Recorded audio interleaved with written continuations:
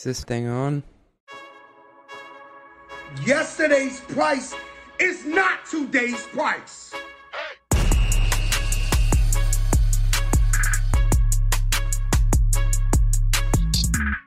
Welcome to the pod. I just got off an awesome call with Olivier from Shippo. He's an incredibly thoughtful CFO. I could tell that there were wheels turning behind his head that turned a lot faster and hotter than the wheels in my head. And he's seen some really cool stuff in terms of how companies bring a product to market, how they scale it, and then how they sell it. So I felt very fortunate to speak to him about that. Before we get into that, and you're going to love it, I need everybody to smash that 5-star button, whether you're in Spotify, podcast, YouTube. I don't even think they have a 5-star button. Just tell us how great we are in the comments. I made everyone I went to dinner with last night do it and told them that it would help pay for daycare. So please smash that button, help me pay for daycare. I have another child on the way. These bills are stacking up. So we got a couple of things that I want to hit with you here. We're going to go off the books. And the first one is a question that I got from Timothy Landry. Tim has said, hello, I work at an enterprise software company and we're going through the annual plan right now. How do you think about building sales capacity and goal setting for the first half of the year versus the second? Does it ramp up over time? And what happens if you don't hit your first half goal? This one I've been thinking about for a while because I'm going through the process myself, and I kind of liken it back to training for a road race. So I do a lot of 5Ks. I used to be an amateur boxer back in the day, but my wife wouldn't let me get hit in the head anymore. So I had to find this competitive outlet. And I've been doing 5Ks. I try to do like one per month. And I'm training right now for the upcoming Thanksgiving turkey trot. I'm the psychopath who shows up and goes all out and then throws up in the bushes next to California Pizza Kitchen after. It's happened twice. I'm that guy, the tryhard. Yeah. The one doing blood doping for the community road race. Somebody said it's a 3.1 mile race. You want to make it a 2 mile race. So what you're essentially doing is you're de-risking the second half of the race by making sure you have ample capacity and don't completely burn out in the first part of it. And so you're building sales capacity. You want the first half goal to be attainable and set you up for momentum to finish at what I call a negative split. A negative split when you're running is when you run incrementally faster each, quarter mile, half mile to the end of the race. And so what I do when I break up the race is I try to just survive the first mile and go out in a comfortable pace so I'm not redlining. That's exactly what you don't want to do. Set a goal that makes everybody redline, get frustrated, and get all out of whack and start doing stuff that they shouldn't be doing out in the market. And then pick up the pace once you get to 2 miles. And why that? Because you know that you can sustain a high level of anaerobic activity for that time. But if you go out super fast, you're going to completely blow up. I've seen it and been a part of that at companies before where we get over our skis with setting too ambitious of a plan. Because honestly, we finished the year really well in Q4, as a lot of companies are back-end loaded, especially if you're growing fast. And then we said, hey, I think that we can do, bigger than what Q4 was. And then it's just like an overly ambitious goal that sets you up for failure. And you end up having morale issues, honestly, like if you come out the gate and don't hit the first quarter and you're sucking wind for the second half. So I don't encourage people to sandbag the plan, but think carefully about what capacity you have butts and seats walking into Q1 today. What is the market going to give you in terms of how many renewals you have coming up? What's the procurement cycle that's going on? And set the goals so you can get quick wins. The best way to build momentum is to do good in the first mile. We're talking about the first quarter or first half here. You want people high-fiving and feeling confident, having that swagger in the second half of the year. And I think that is the same thing with, running a race. So I break every race up into half mile increments. So I know that there's 6 half mile increments in it. It's a 3.1 mile race. And then I say, damn the torpedoes in the last 200 and just go until I throw up in the bushes. Like I said, get out the gates quick, but get out at a comfortable pace and set yourself up for success and run a negative split. And you'll see that in the numbers. So like as a CFO, you want to sit down and look at the monthly numbers and quarterly numbers and see it ramping over time as you get more butts and seats throughout the year. But make sure when you start, you have enough capacity in seat. Thanks for the question, Tim. Give us 5 stars. Oh, by the way, I know you're all on the edge of your seat waiting for the Gustafson car update here. So for context, I have a pregnant wife. We have a child on the way. I think the hormones are getting to her head. So we just keep going back and forth of what type of car we're getting. I thought I was making a fiscally responsible decision. We were going to get a used Toyota Highlander, lots of utility, with Apple Play and a third row, or a used Ford Edge. But apparently she woke up one day and said, we should get a Mercedes instead. So we compromised, and now we're getting a Mercedes. I told you I love to negotiate, and I found out something about myself that I was lying. I hate negotiating. So I went to CarMax, literally the only place you don't have to negotiate for a car, haggle-free pricing, and worked out a deal. And then the last bit of the story, I work in the auto industry for a vertical software company that's in the automotive space. And so I'm always asking my boss, he's the man. I'm always asking him like, hey, what's a good car to get? What's a bad car to get? And he's like, well, let me just start with this. If you buy a Range Rover or a Land Rover, don't show up to work on Monday. And then he said, Toyota, they never break down. Volkswagen, sometimes they have problems with them. And so I came back, thought I had made a good decision. I'm like, hey, guess what? We decided to get like a base model Mercedes SUV. And he looked at me. He's like, that is just so on brand for a finance guy like you. And I was like, what do you mean? He's like, well, you know the difference between a porcupine and a Mercedes? And I just kind of looked at him perplexed. And he's like, in a Mercedes, the prick is on the inside. So I'll leave you with that story. Proud car owner, haggle-free pricing, and on to the interview with Olivier. What's going on, everybody? This is CJ Gustafson back with another episode of the Run the Numbers podcast. I have Olivier Adler on the podcast today, the CFO of Shippo. Thanks for joining me, man. Yeah, of course. Happy to be here. I want to start with your time at eero. And so you were CFO at eero for almost 4 years before you guys sold to Amazon. Can you walk me through the story of eero in 2 minutes? It's an amazing story. So eero, for those who don't know, develops till the first Wi-Fi mesh router. So it's a massive upgrade to how routers used to work beforehand, the old Linksys and Netgears of the world.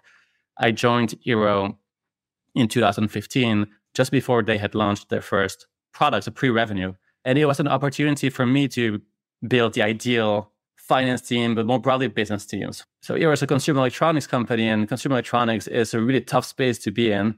eero went through a massive roller coaster, all the ups and downs, going from being one of the hottest companies in 2016 to having to compete against Google and other much better funded companies. Eventually, like you mentioned, we sold to Amazon, and the company is doing incredibly well right now. It must be one of the top acquisitions Amazon has made. I may actually be using a Wi-Fi router that came out of that acquisition right now. So something's working there. I should have come with a coupon code. Maybe eero should sponsor the episode, CJ. We're always looking for another sponsor to sell along NetSuite. So let us know, Amazon. I wanted to ask you, how did the sale to Amazon come about? I mean, I think Amazon is a landing spot for a lot of entrepreneurs out there. Can you tell me about any of the nitty-gritty moments or tactics that led to this?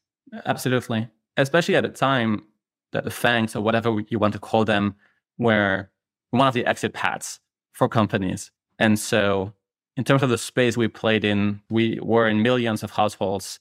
That's a very strategic spot for FANGs and those types of companies.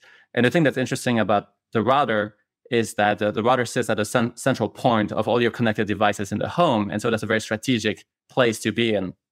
And that said, I remember I was talking to a banker, and the banker mentioned every CFO and CEO in their mind think that Facebook or Google or Amazon or Microsoft will definitely acquire their company when it's time to sell, because why not? And in practice, it never happens. And so his advice was just set it out of your mind.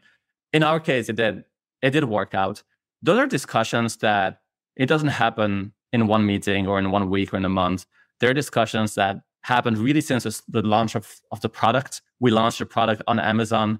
This was the first types of connections we had to the company. And so it's really a relationship that lasted 4 years until the acquisition, as was the case with other companies that looked at us as well. So it's not something that happens overnight, at least in our case, but I believe that's the case for most companies out there. So it was 4 years in the making, you're saying? 4 years in the making, where you have various touch points throughout the organization. A good framework to think about that someone recommended to me is, if you're serious about a potential acquirer, there are 4 different touch points that you want to have with those companies. The first one is the CEO or C-level executive. The second one is with corporate development. The third one is with people at a technical level on the ground. And then the fourth one is the finance team or whoever will have to approve on the acquisition. And those are touch points that you want to maintain on a regular basis. Not artificially so, but if you're serious about potential acquire, you probably want to touch base with those 4 entities every 3 to 6 months, ideally. And that's how, in practice, from my experience, acquisitions happen. They don't happen overnight. There's plenty of exceptions, of course, but that's the typical path. And so what we did is we had a list of 4 or 5 potential acquirers. Not that we were looking to sell the company at any point in time, but we just knew that at some point the day may come. And when that day comes, we want to be ready. And so we maintained those touch points, and some of them came naturally, and for some of them, we had to be a bit more proactive. Would you recommend that all CFOs have a list out there, even if they're not acting on it, but of potential acquirers? I think something I would recommend every CFO does is keep a list of the small handful of potential acquirers.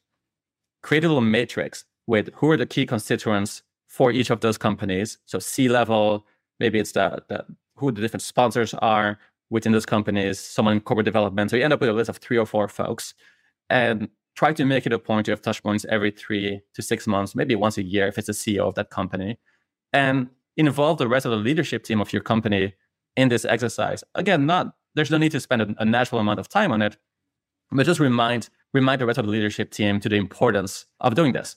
And ideally, this happens naturally already in the course of the business, but it's a good little matrix to keep track of. It's something I try to do.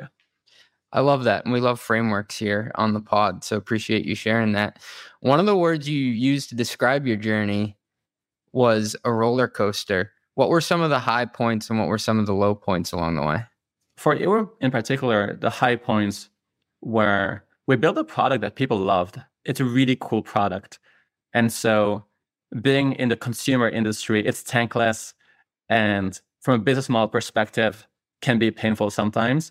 But launching a product that really took the space to the next level, it's only Wi-Fi, but Wi-Fi is somewhere on Maslow's pyramid. It's at the top of my Maslow's hierarchy of needs, or I guess you put it at the bottom next to, at the bottom, food and shelter.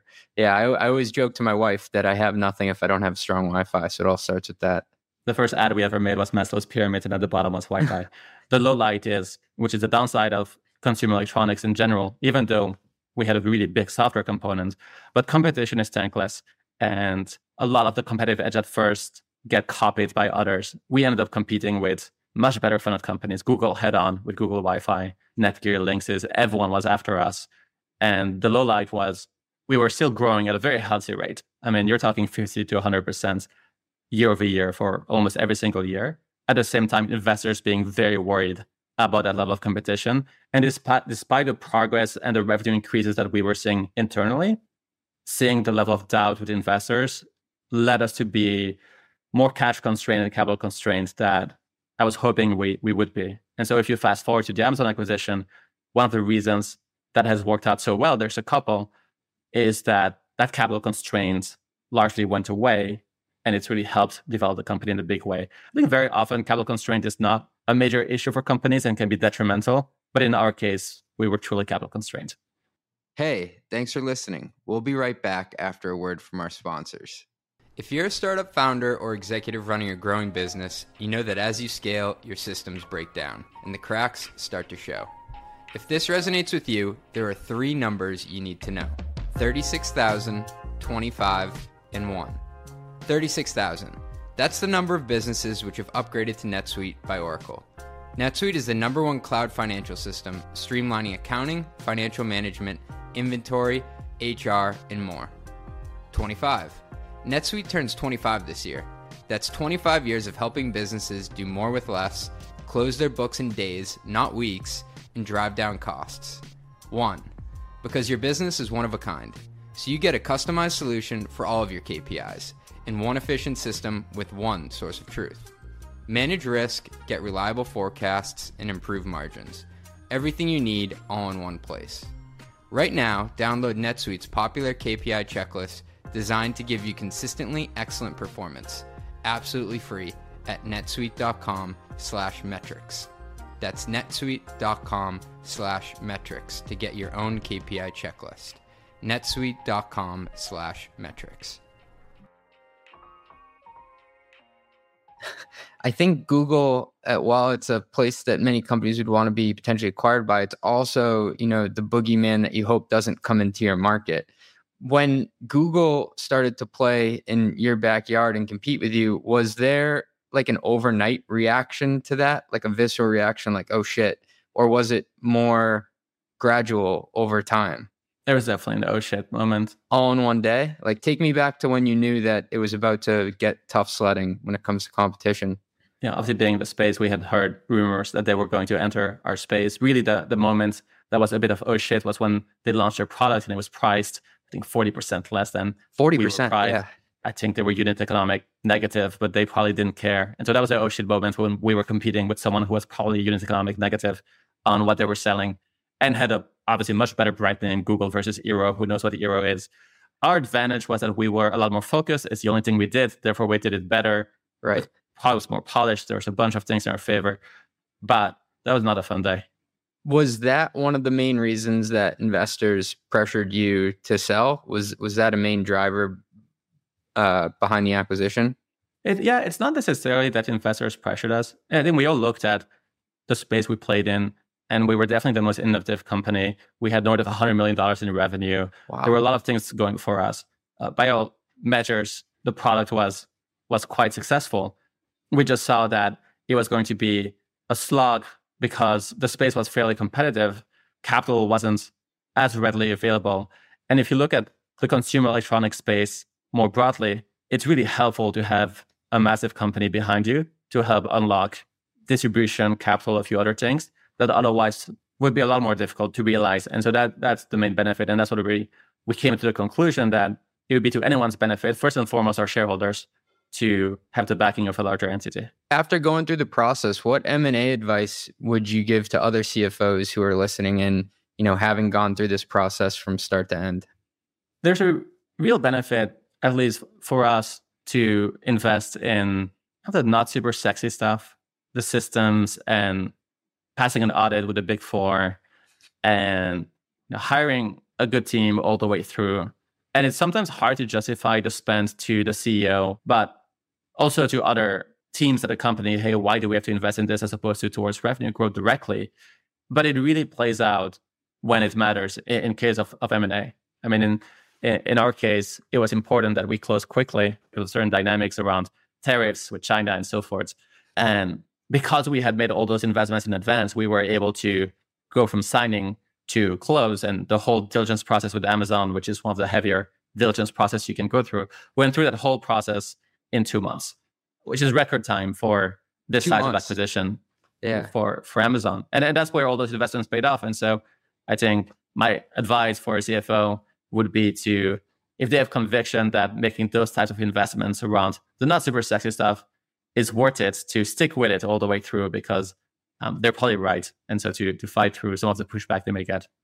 And I'm imagining Amazon threw their M&A team at you who, they do this every day. Whereas, you're an operator by trade. I know you have a private equity and investment banking background, but, you're trying to run a company day to day. Did you feel like there was a learning curve in the process? Were there any tactical moments that you were like, oh shit, I never thought about that?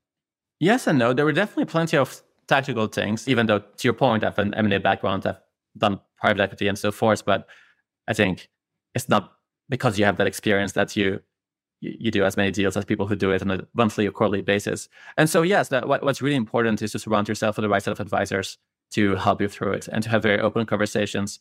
In particular, as a CFO, it's also to be able to admit to the right people that you don't know something that may seem pretty basic, because the alternative of not fessing up to it and then you make a mistake is very costly in those situations. And so in our case, the advisors that were particularly helpful, it's having the right corporate lawyer that, we used Cooley. We have a very long relationship with them. That was very helpful. We used JP Morgan as our investment bankers, who were fantastic and good resources as well. And then a few board members also. In particular, when you do a transaction, I've always found the independent board members to be pretty critical resources. As an executive, you are, at the end of the day, a common shareholder. And so you're better aligned with an independent board member than a VC investor. I never thought about it that way because the VCs are in the pref stack and have a different share class than an independent member and an employee, right? That's right. And so that's one of the secret superpowers of an independent board member. They can be your biggest ally as a common shareholder. It may not matter in some situations, but it tends to come up quite often. No, that's a great nugget. I never thought about it that way. Looking at my board, as a CFO, who's holding the same type of share as I am, because incentives do drive outcomes.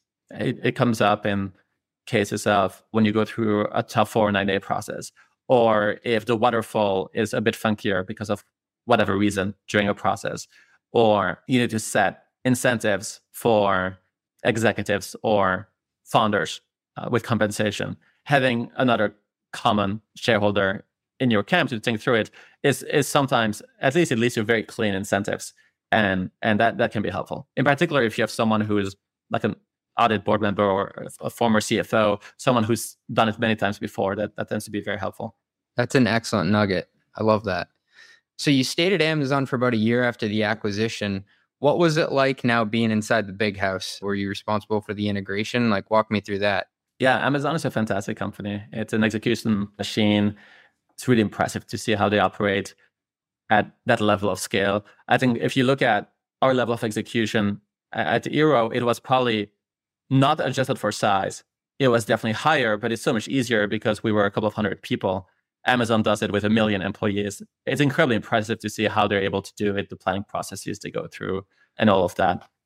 Learned a ton there. My role changed completely after the acquisition. I was in charge of the integration process and so forth. I stayed on for a year, which is probably longer than most CFOs stay after an acquisition. After a while, there's no need for a CFO within a company like Amazon just to run a business unit. There's a need for a different role. The role changes, so you're a lot more focused on the finance portion of the role. You don't have a board anymore. You don't run a bunch of other teams that you used to run. And so, yeah, that's just when it's time for something new, which is typically how it happens. Yeah, that's great perspective. For listeners out there, how long do CFOs usually stay aboard after an acquisition? Would you stack rank that as one of the positions that stays along the briefest amount of time? Yeah, typically it's the CFO, any senior G&A functions, I would say. Yeah, you don't need 2 general counsels. Exactly, the general counsel, the CFO, and not because it's antagonistic in any way. It's just there's no need for the role anymore. And so what's fairly typical from my experience is somewhere between 3 to 6 months. There are also many examples where the acquiring company has a need for a senior finance person for whatever reason. And so they find a new role for that person within the company. That happens fairly often too.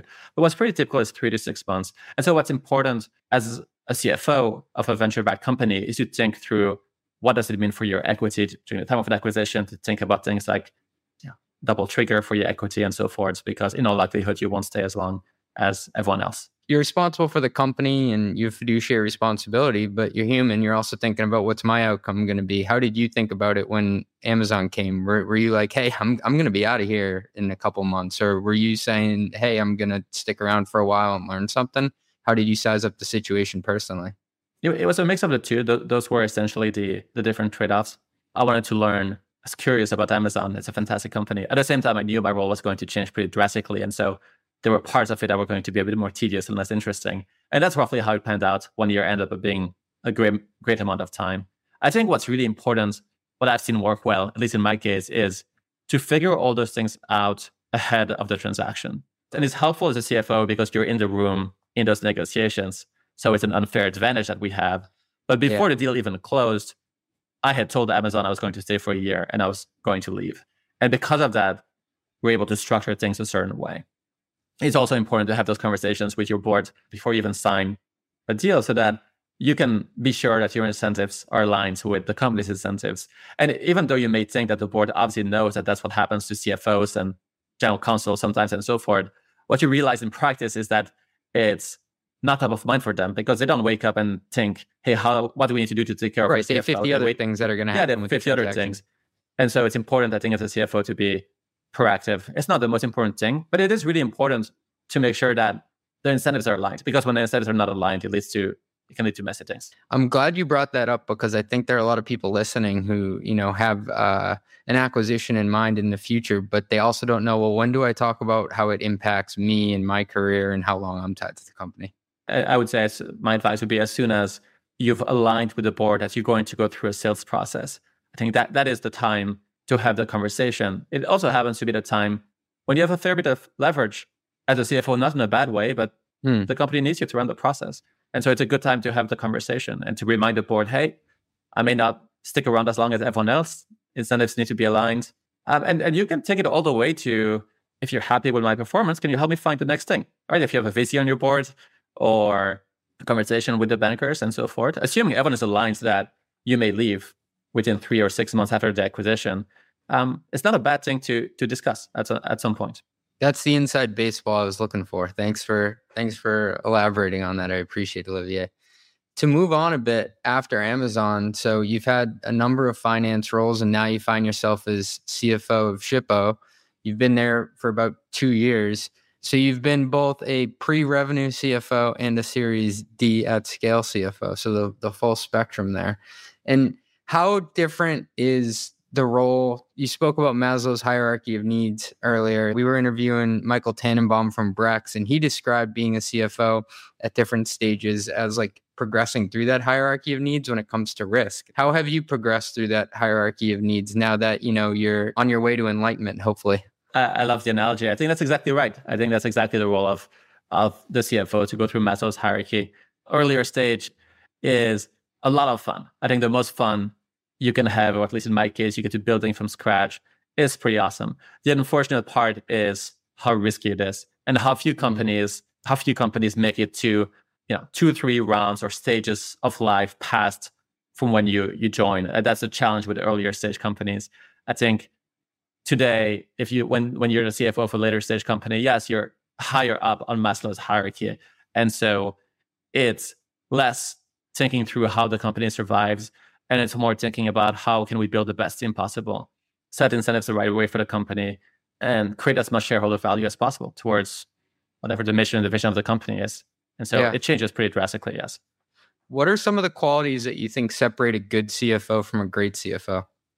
A couple of things. The first one is at a very basic level, a level of competence, right? There's a pretty wide set of things that you need to do reasonably well. That comes with experience and time. And that's a prerequisite, I think, to be a great CFO. It's table stakes, but it's not a given. And I think we are all still learning in our own ways. The second one is to be able to take a look at a complex situation or the state of the company or the competitive dynamics and be able to distill it down in very simple terms, where you have a good understanding of what are the 2 or 3 dynamics that really matter, and then be able to impact those. I think it's easy to feel like you're drowning in information and there's so much going on. And so being able to distill things to their essence, it's really key for a CFO. Jim Cook from Netflix, he was the first finance hire there and one of the co-founders, and then went on to become the CFO of Mozilla Firefox.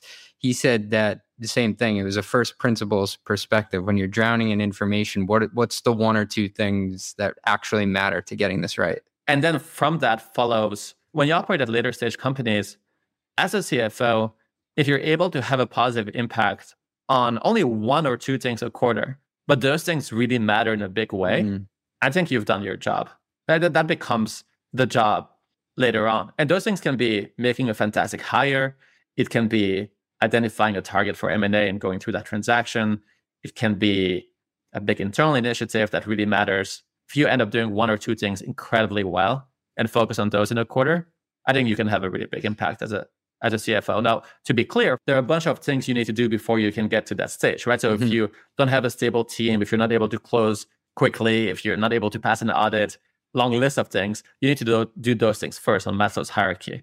I like how you laid out taking a long-term view to kind of what you're ticking off the list or your accomplishments. I think that's something I've actually personally struggled with in a first-time CFO role, that, as an individual contributor or a leader of a smaller team, you're kind of used to having these smaller validation points along the way and being able to confirm that you did something really good in that specific day.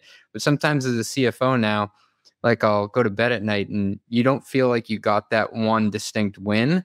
But to your point, it's almost like you have to take a longer term view to it. And it's going to take longer for these things to materialize, but overall they should create even more value to the business. One of the things that's really hard as a CFO is how long the feedback loops are. And oh man, it's so long. and sometimes the feedback loops never come, which is even worse. Going back to eero, the investments we made on our accounting team and having to pass an audit with the E&Y and so forth is not sexy at all. And the number of conversations I had internally on why those investments were needed, it wasn't constant, but definitely had many of those conversations. And the feedback loop is a 4-year feedback loop. And then you get there. But having the conviction to go through something like that is really important. The challenge is that sometimes you're wrong, and then it's not that you're always right. And then 4 years later, it turns out you're wrong, and that's not a good thing. And so that's where the job is pretty hard. Also because CEOs and often the board, the dynamics are such that the feedback they give you is not always the most relatable because their job is very different, or they have other priorities, whatever the reason, it doesn't matter. And that is different from within a finance team, and your manager is also someone within the finance team. I think then it's a much tighter feedback loop. That's one of the benefits of being in those roles, I think, as opposed to a CFO role. It can be a bit lonely sometimes. When you're a CFO, it's your first time not reporting to a CFO, right? Yes. And that's a different language that you have to speak, that you have to get used to. Yeah. What matters ends up changing a whole lot. Can you dig into that? So what matters ends up changing. Are you saying it's almost like a different scorecard you're now measured against? It's a completely different scorecard. As a CFO, you don't really represent a CFO organization. What you do has an impact on the whole company. Not to say that that's not the case when you are in more junior roles, but it's a lot more the case when you become a CFO. And so, as an example, if in a given day you have a bunch of meetings, but one of those meetings is doing a lunch and learn or Q&A with R&D leadership. Mm-hmm. I did one of those yesterday for product, actually. And you do an awesome job at it. That is probably the biggest impact thing you could do that day, right? Because as a CFO, the R&D leadership, as an example, looks at you for a certain piece of information, context that they don't have.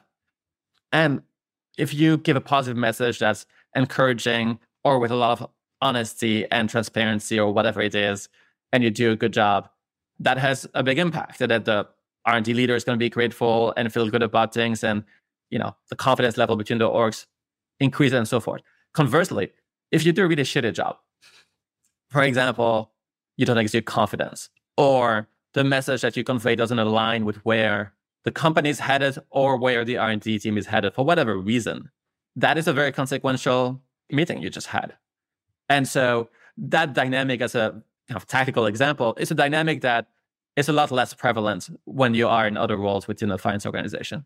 It's actually eye-opening because you can see these things on the calendar that to other people may just be like, oh, the CFO's come to speak to me, or it's a lunch and learn or something like that. But you're carrying a larger message, and it's also what you don't say that's implied. Like you said, you have to exude confidence. Yeah, it's often a few things done well during the day that have an outsized impact. Now, there's a lot of preparation that go into them. Let's go back to this example with this R&D talk.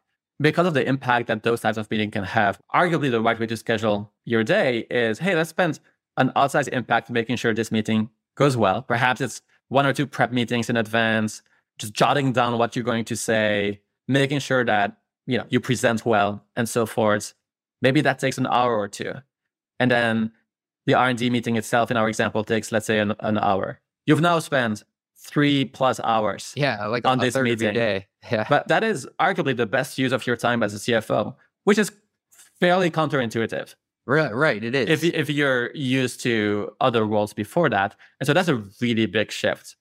I think another big shift is the importance of interviewing people and preparing for those and bringing a lot of energy to them.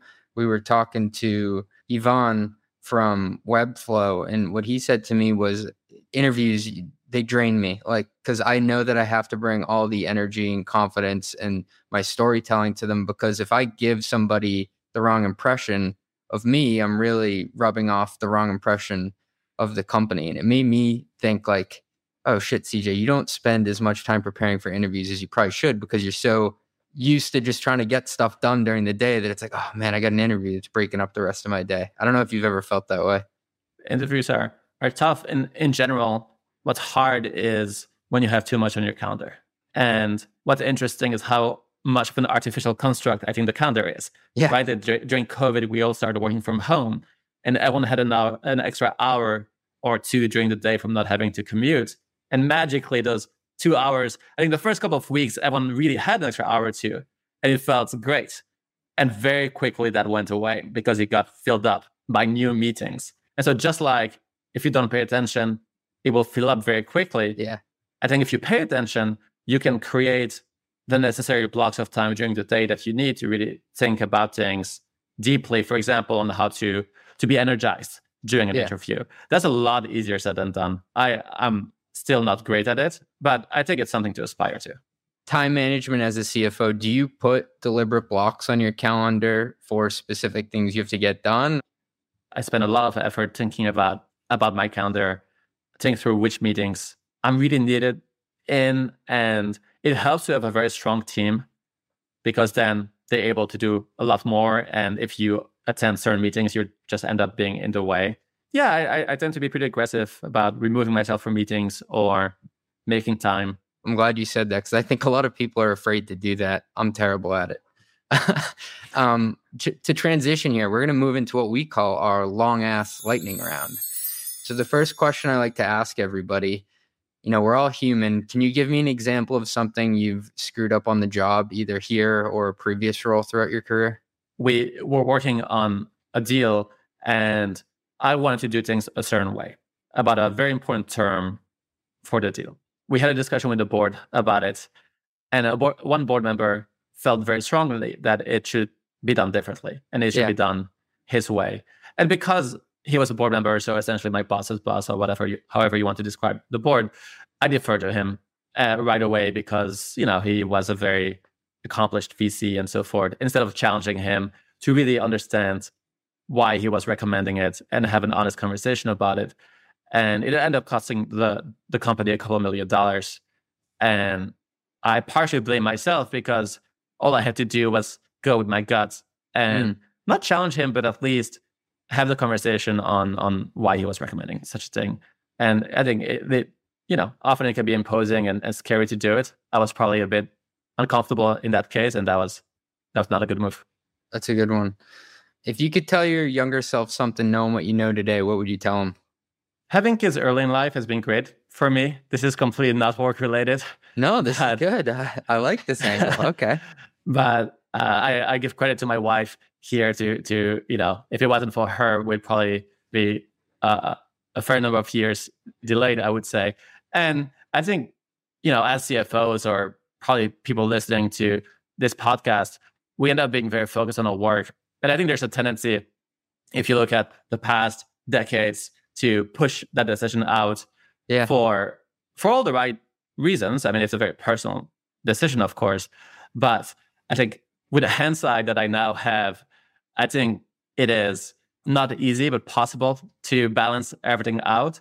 And I think there's really something to be said about having kids earlier in life. And so that, again, it's personal, but that's what I would tell myself. Someone once said to me that every year you wait to have your kid is actually 1 year less you get to spend with them in your life.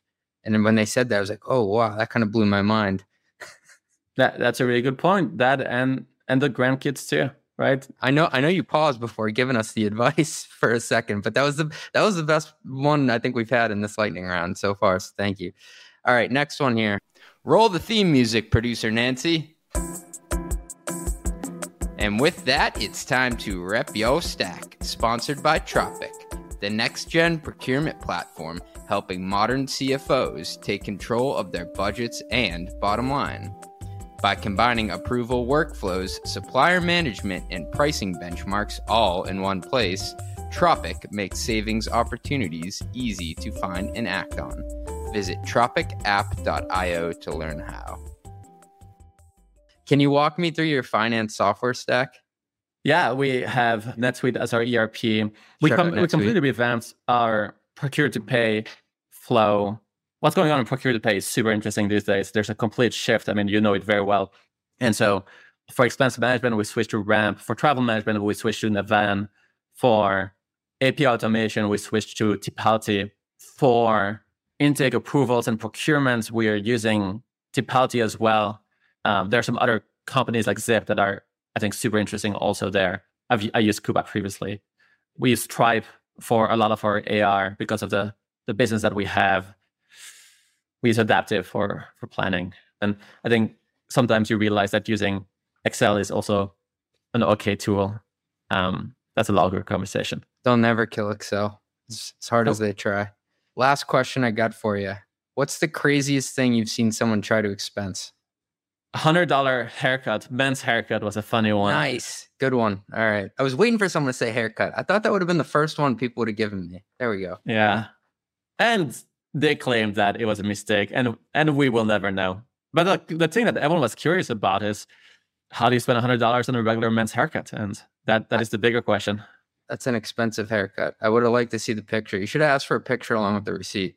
And part of the reason I can't relate is the hair that I have. If you have better hair, maybe those people can explain it. Appreciate it, man. Olivier Adler, thanks for coming on the Run the Numbers podcast. You're an extremely thoughtful CFO, and I appreciate all the insights you brought.